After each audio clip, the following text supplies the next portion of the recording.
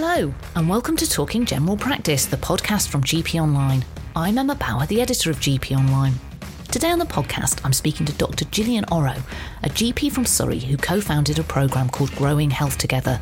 I'm also talking to two of her local GP colleagues, Dr. Tabassum Siddiqui and Dr. Richard Wright, about how the initiative is helping general practice and other partners in the healthcare system to tackle health inequalities.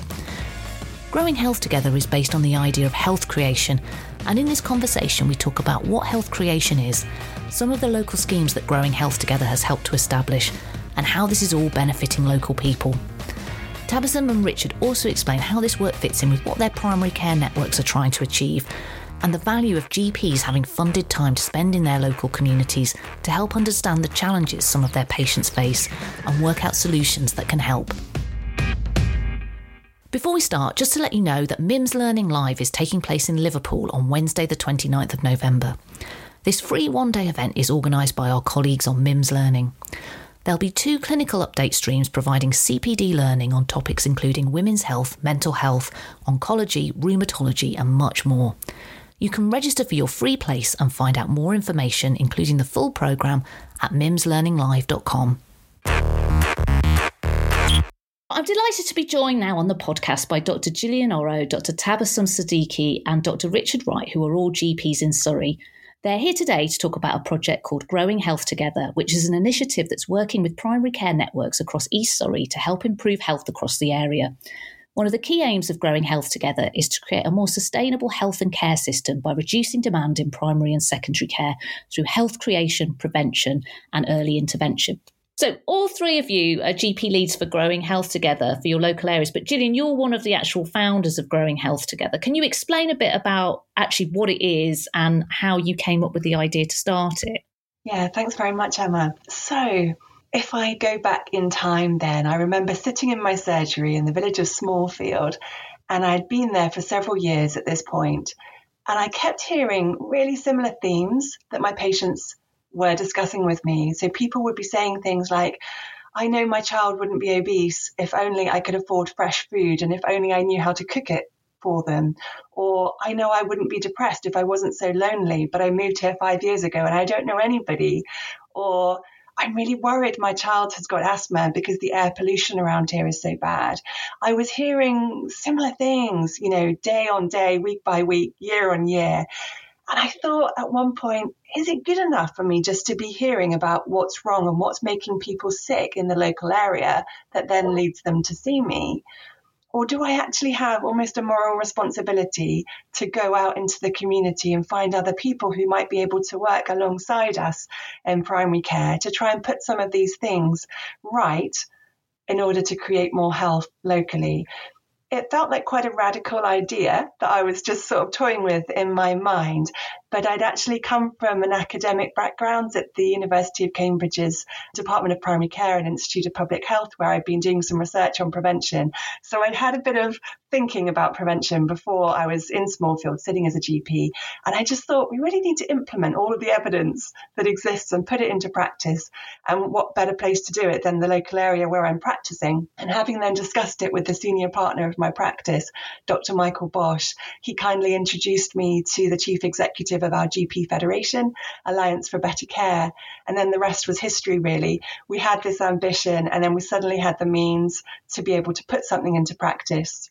The whole idea that sort of underpins this is this idea of health creation. Now, if anyone's listening to this that doesn't really understand what health creation is, can you explain a little bit about it and how it can sort of help tackle health inequalities? The principle underlying Growing Health Together, we established through conversations with community members in our local area of Hawley Primary Care Network. And those conversations included patients, carers, citizens, head teachers, people from the council, charities, faith leaders and others. And what we realised that we wanted to do was to collaborate with one another to improve access to the conditions for health and well-being that we all need throughout our life course. As we started to try and put these things into practice, we learned about the concept of health creation and how it had been established as a movement over several decades, led by incredible people such as Hazel Stuteley, OBE, who was a health visitor and did some pioneering work on a housing estate in Falmouth in Cornwall. And that work's since been picked up by the Health Creation Alliance. The Health Creation Alliance defined health creation as the process through which individuals and communities gain a sense of purpose, hope, mastery, and control over their own lives and immediate environment. And when that happens, their health and well-being is enhanced. But in essence, it's about, I think, sharing control and recognizing the agency that everybody has to be able to improve not only their own health and well-being, but able to help shape and improve the health and well-being of their local community.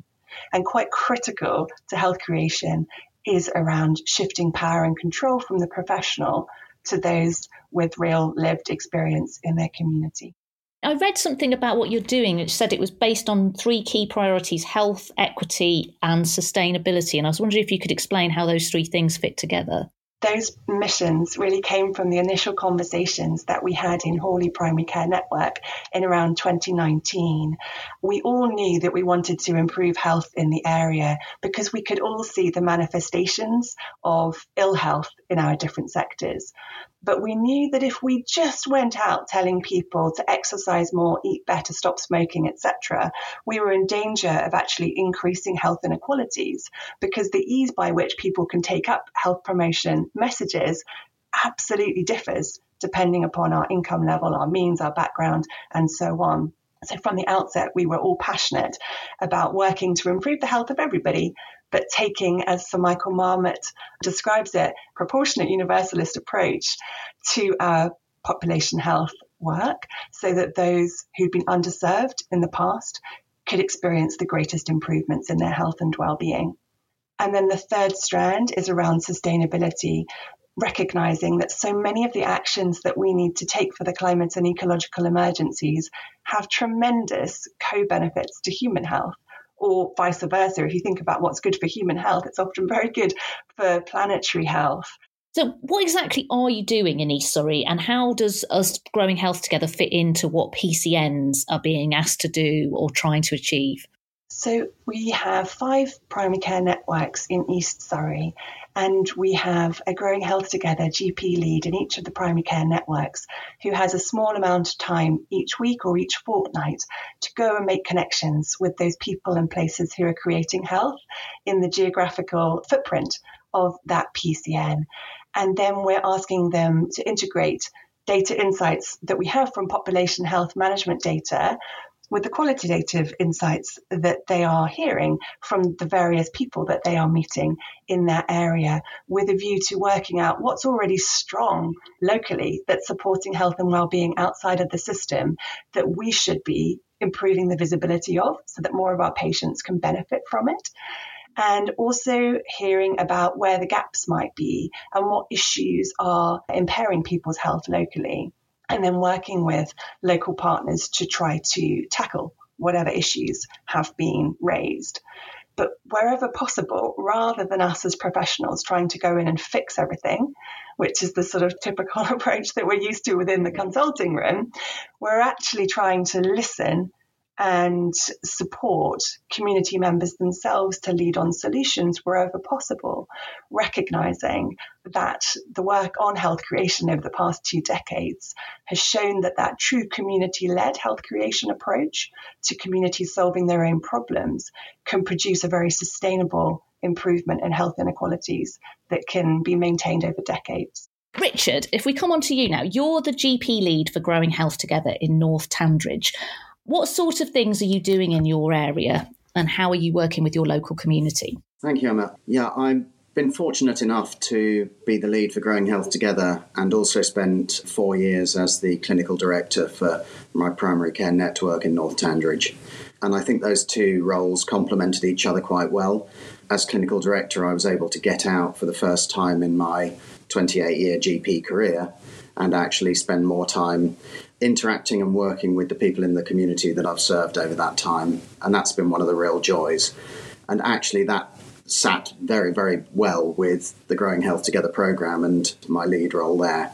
Because actually health creation is something I've always been really interested in. I just haven't really had the opportunity to be that involved until the Growing Health Together programme started as soon as I heard of the great work that Gillian was doing, along with Michael Bosch, another GP colleague. I was very keen to get involved. And we've been working closely with our Wellbeing Centre and Community Cafe in our locality, and actually with a broad range of local representatives from different charitable organisations and our local leisure centre, looking at how we can actually improve health and wellbeing generally through a whole range of initiatives. One of the things that's quite interesting about this project, isn't it, is that you actually have protected time to spend doing this. Is that right? Away from the practice? And how does that work?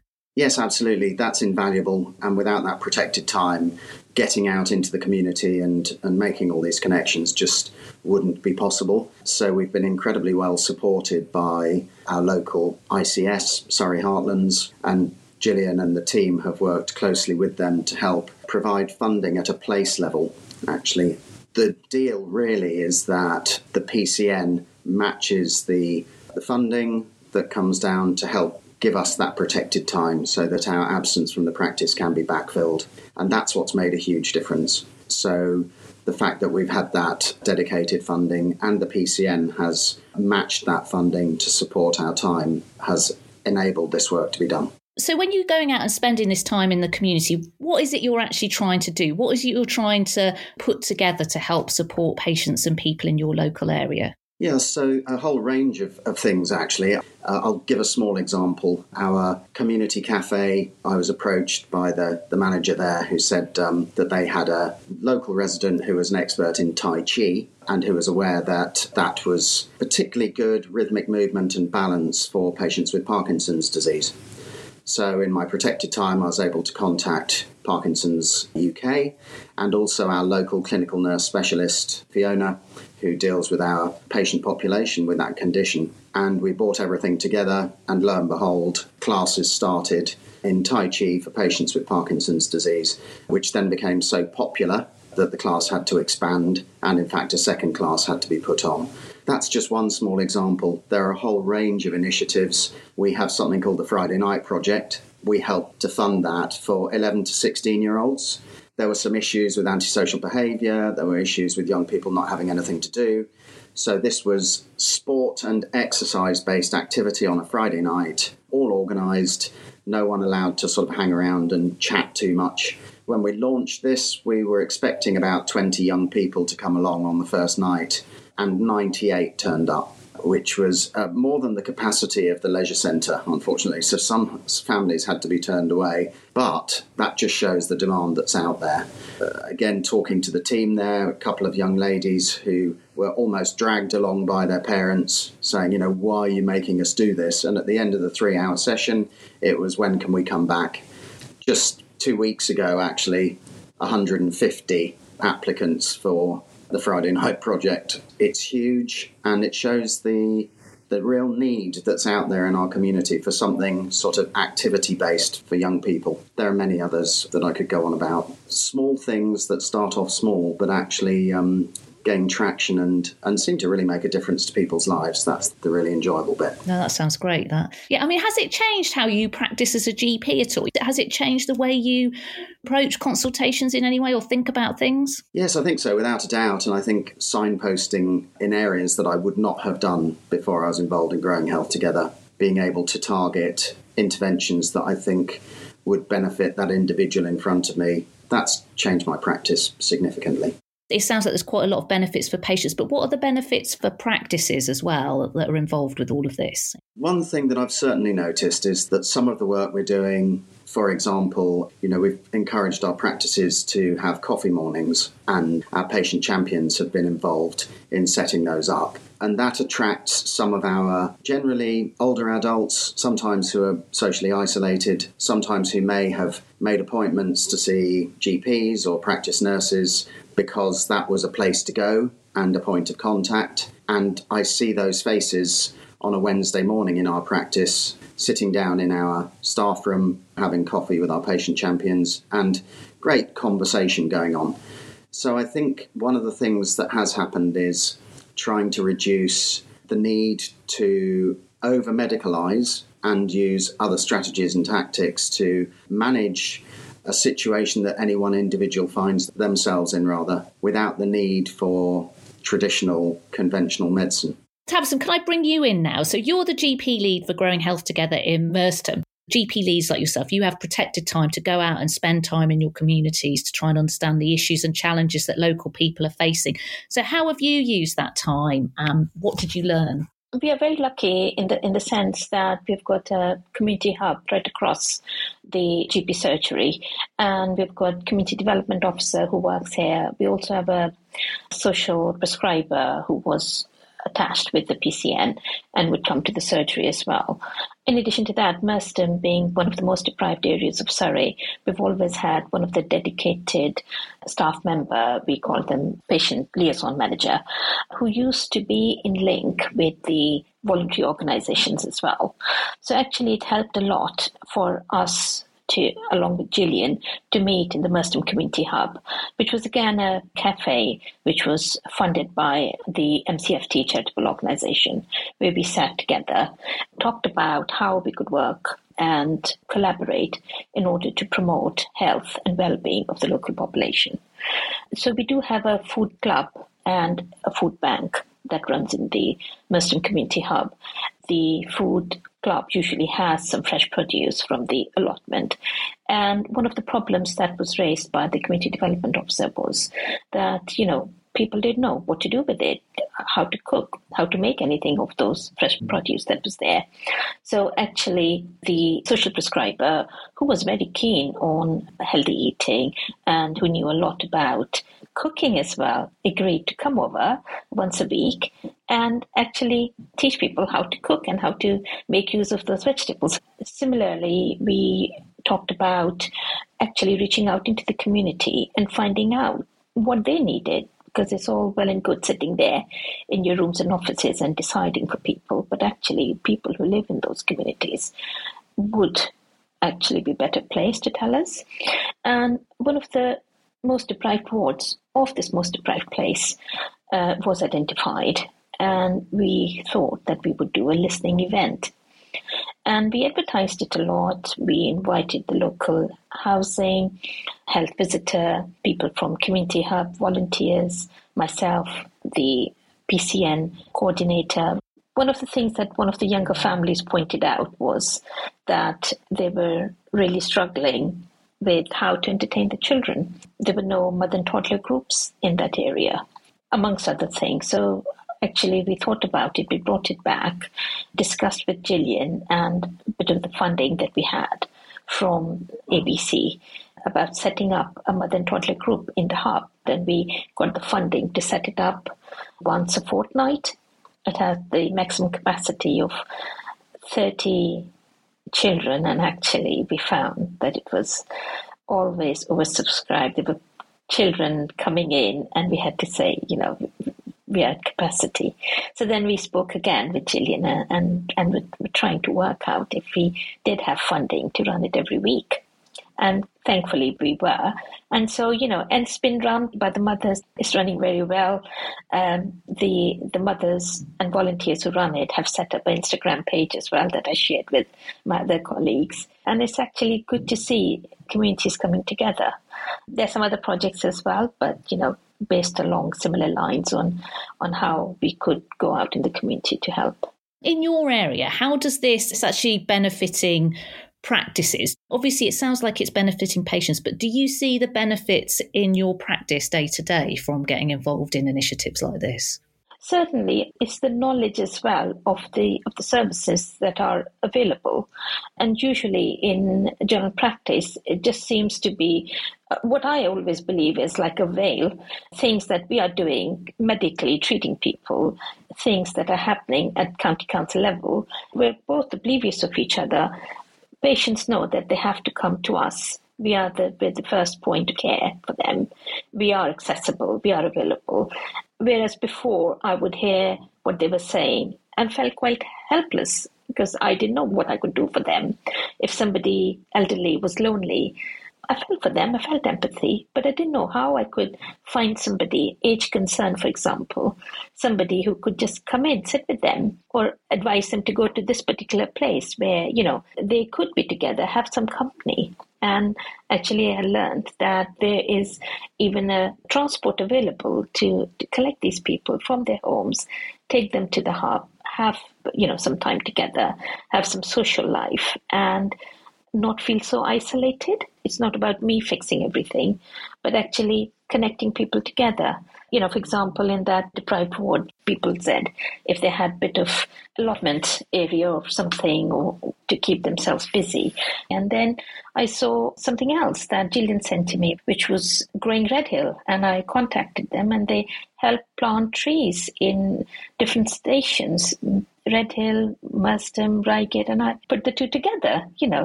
You help to do trees, they want them. Can you two talk to each other? Maybe you could help. And actually, I am probably using my position of having information to connect people for the benefit of the community. And what are some of the projects you've been involved with in your area, Gillian? So we know from our population health management data that we're seeing poorer health outcomes in some members of our community, including those with learning disabilities and the Black and other minoritized ethnic communities.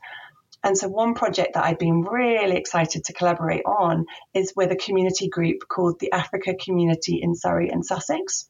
When I first met this group about a year ago, they were a very small group who were just starting to get going. And essentially, the founders of the group had experienced racism and all sorts of challenges coming to the UK and getting established with a young family. And they wanted to ensure that other people in a similar situation didn't experience the barriers that they had. And they started to set up cultural events, so a book club, music, food sharing events. And suddenly their community grew and grew and grew. And now I believe it's several hundred members.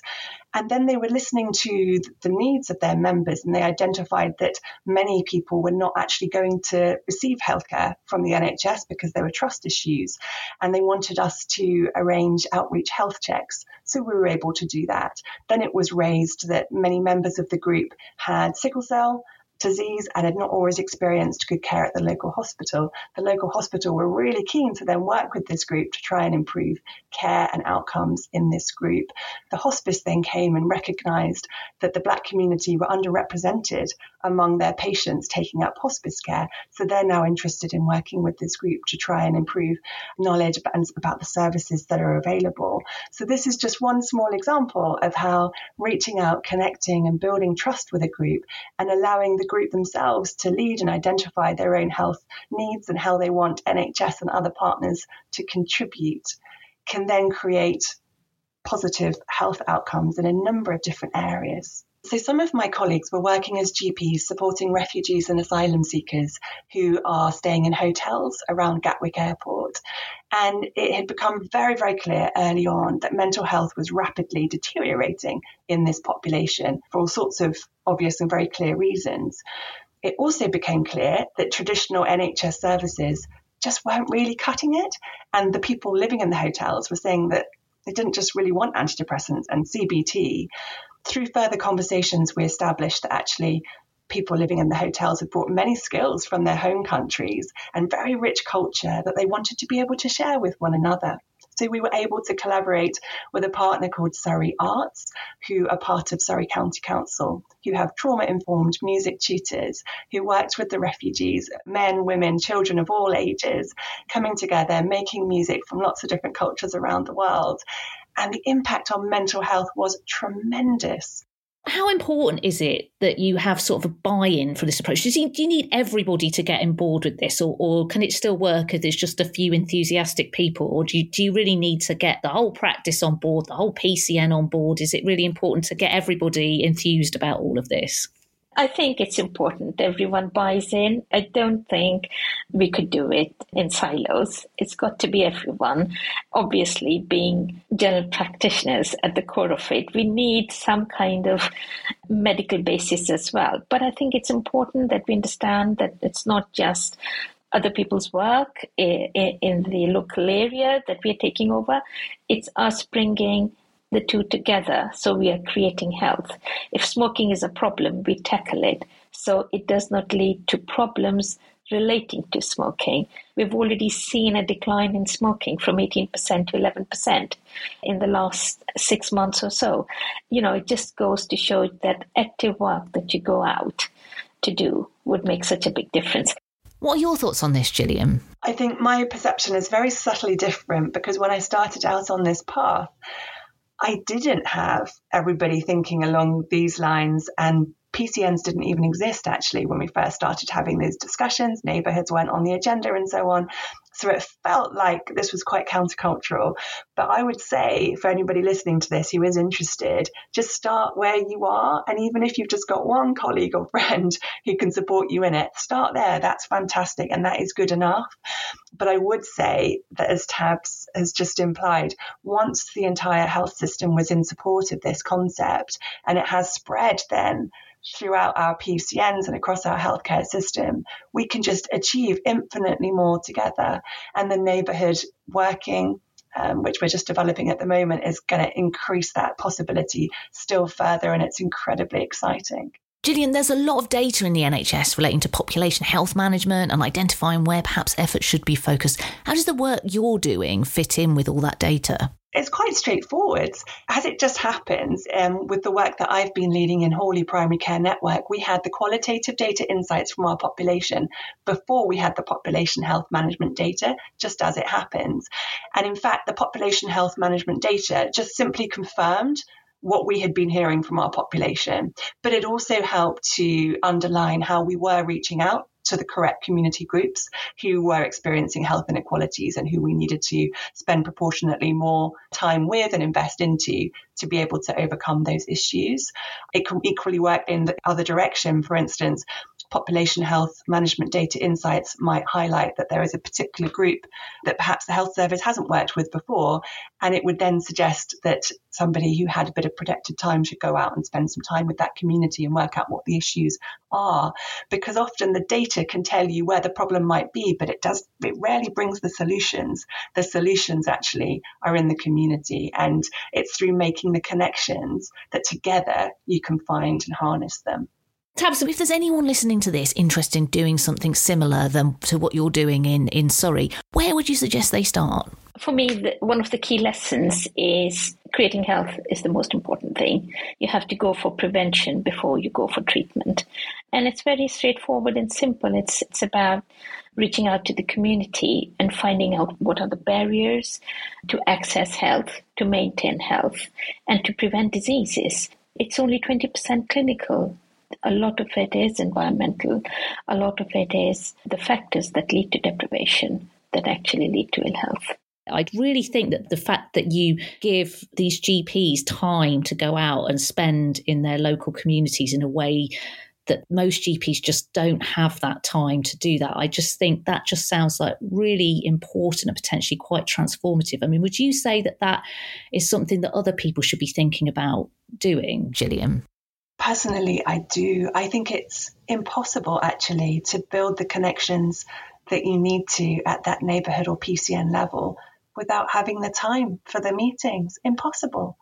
And I think without the protected time, we will always revert to having the professional meetings within our silos, and we'll miss that rich diversity of connecting with all of the actors who can create health. And I think that's been my biggest learning from this journey, has been that there is just so many people in our communities who can help one another to be healthy. And we mustn't forget the influence of our natural environment as well. That's also really critical to human health and well-being. And so I think if we are very siloed, we will continue to struggle to respond to the extent of diseases that are coming in through our door. But if we reach out, there is another world of possibility out there. It's a really great project. There's obviously lots of things that people could learn from this. I was very inspired by watching your YouTube video. I shall make sure I link to that. Thank you very much for coming on the podcast. Oh, thanks. Thank you, Emma, for having us. Thank you, Emma.